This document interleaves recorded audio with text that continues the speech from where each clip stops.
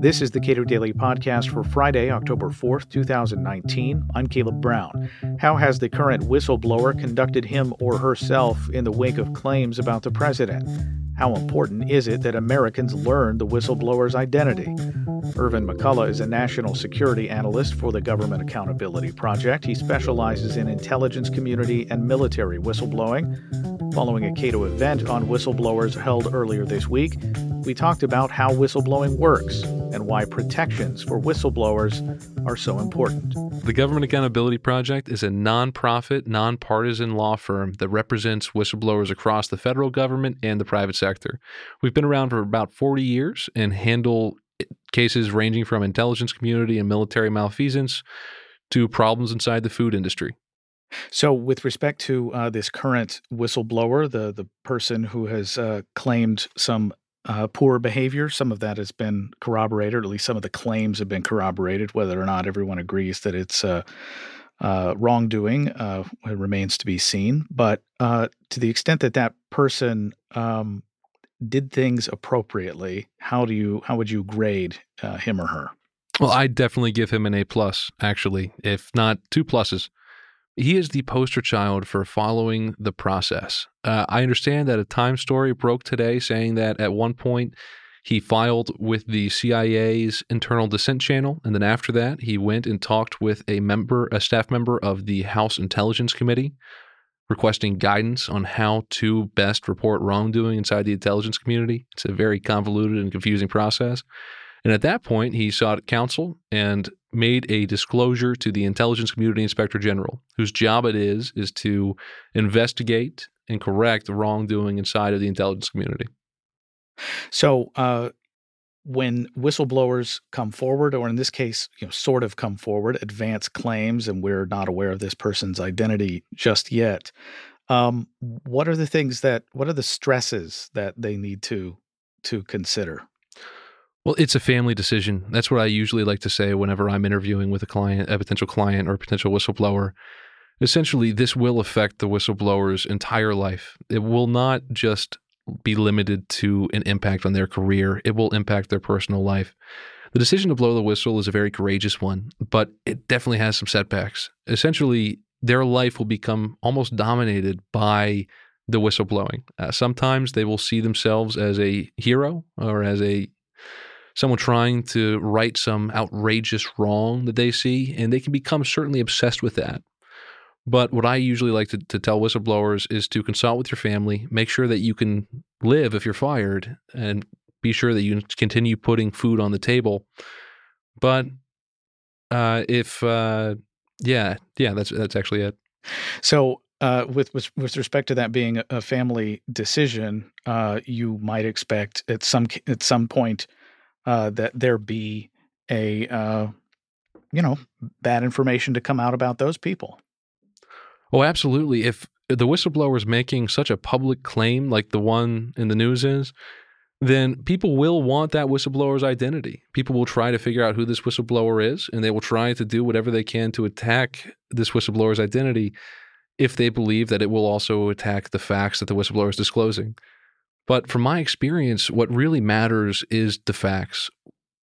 Regardless of any type of whistleblower's motivation, all that matters is that they present a clear factual record to a government investigator who can substantiate or non-substantiate their concerns. In this case, a whistleblower wrote a 9-page memo for the Inspector General of the Intelligence Community to review before transmitting it to the Congressional Intelligence Committees. The Inspector General of the Intelligence Community conducted a preliminary review of that memo. That means the ICIG interviewed witnesses, reviewed documents, and eventually concluded that this disclosure was credible. That means the facts are there. Some of which have been corroborated by the White House.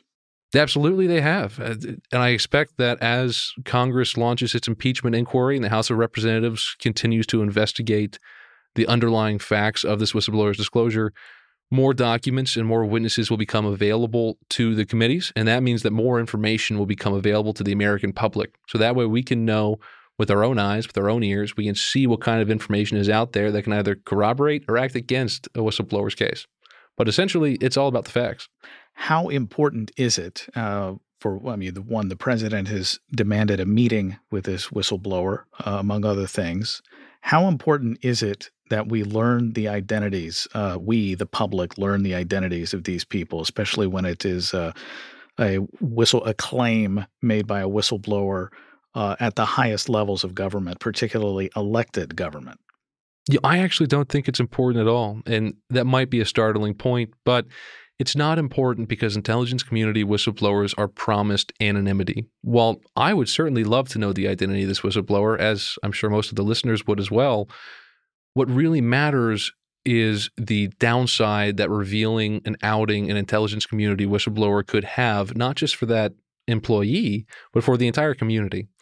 Essentially, if one whistleblower is guaranteed anonymity, and that's what the system currently provides, and we strip that away from this one whistleblower because their disclosures were too political or about someone too powerful, then we create a chilling effect for all intelligence community employees who are thinking about becoming whistleblowers.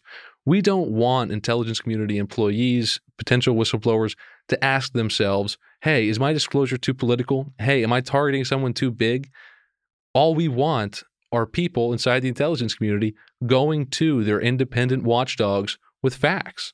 That's all we really want, and to do otherwise, to strip away anonymity, would certainly chill all types of accountability and oversight inside the intelligence community. The Inspector General of the intelligence community, for example, could probably not do their job if they didn't have access to sources, eyes and ears on the ground inside the community.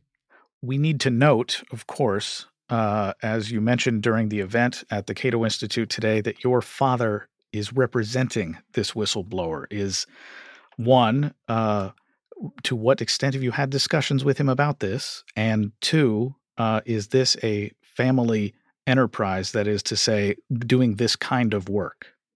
Well, intelligence oversight certainly is a family enterprise, but unfortunately, I haven't had any conversations with my father about this whistleblower. We have built certainly a firewall, as I indicated at the event, specifically because my father and I are both consummate professionals.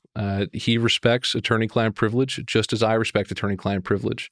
By representing this whistleblower, he essentially walked right into my policy wheelhouse, and we needed to maintain attorney-client privilege with all of our clients, and that this case is no different. Is there a typical resolution for a case that your group represents?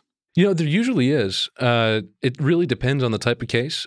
If we are helping whistleblowers take their disclosures to the media, to the Congress, to a government agency, government watchdog that can actually investigate their disclosure and provide some type of corrective action, then the resolution is having the disclosure out there and securing an investigation into the contents of the disclosure. So that way the government can correct itself, and whatever problem the whistleblower identified is no longer a problem.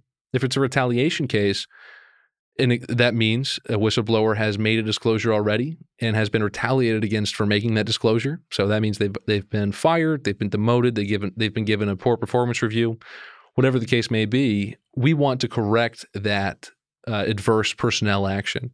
So we'll work with Congress, the media, and government agencies in non-intelligence community cases to ensure that the whistleblower's complaint is heard by officials in charge who can investigate their retaliation complaint, and that they'll eventually see some type of justice. And whether that looks like being rehired, it can look like a monetary settlement from the agency, anything like that that could constitute a personnel action, that's what we'd like to see. We'd like a make-whole remedy for the whistleblower.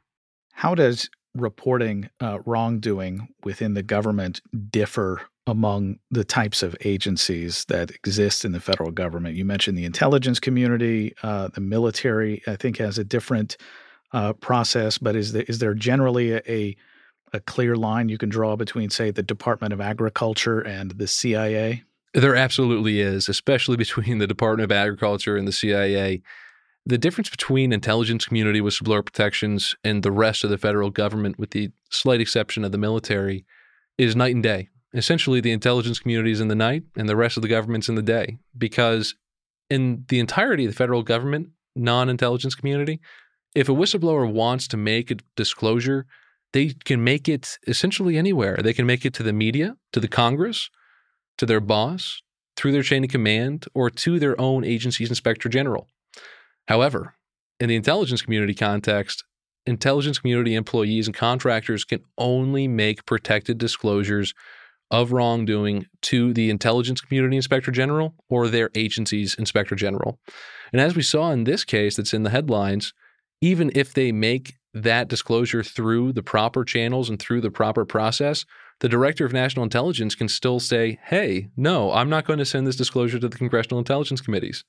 And now he has the right to do that because of a DOJ Office of Legal Counsel opinion. What do you make of the revelations last year that the CIA was actually monitoring discussions with their own inspector general and with members of Congress? I think that should never happen. I think that there should certainly be a firewall between the CIA's security element and the inspectors general under its care. Essentially, this is exactly why we need an independent security officer inside the intelligence community inspector general who can provide this type of security without the CIA, without us worrying that the CIA is listening to whistleblower conversations that inspectors general are having with Congress. That's probably the best solution to that problem. Irvin McCullough is with the Government Accountability Project. Subscribe to the Cato Daily Podcast wherever you get your podcasts and follow us on Twitter @CatoPodcast.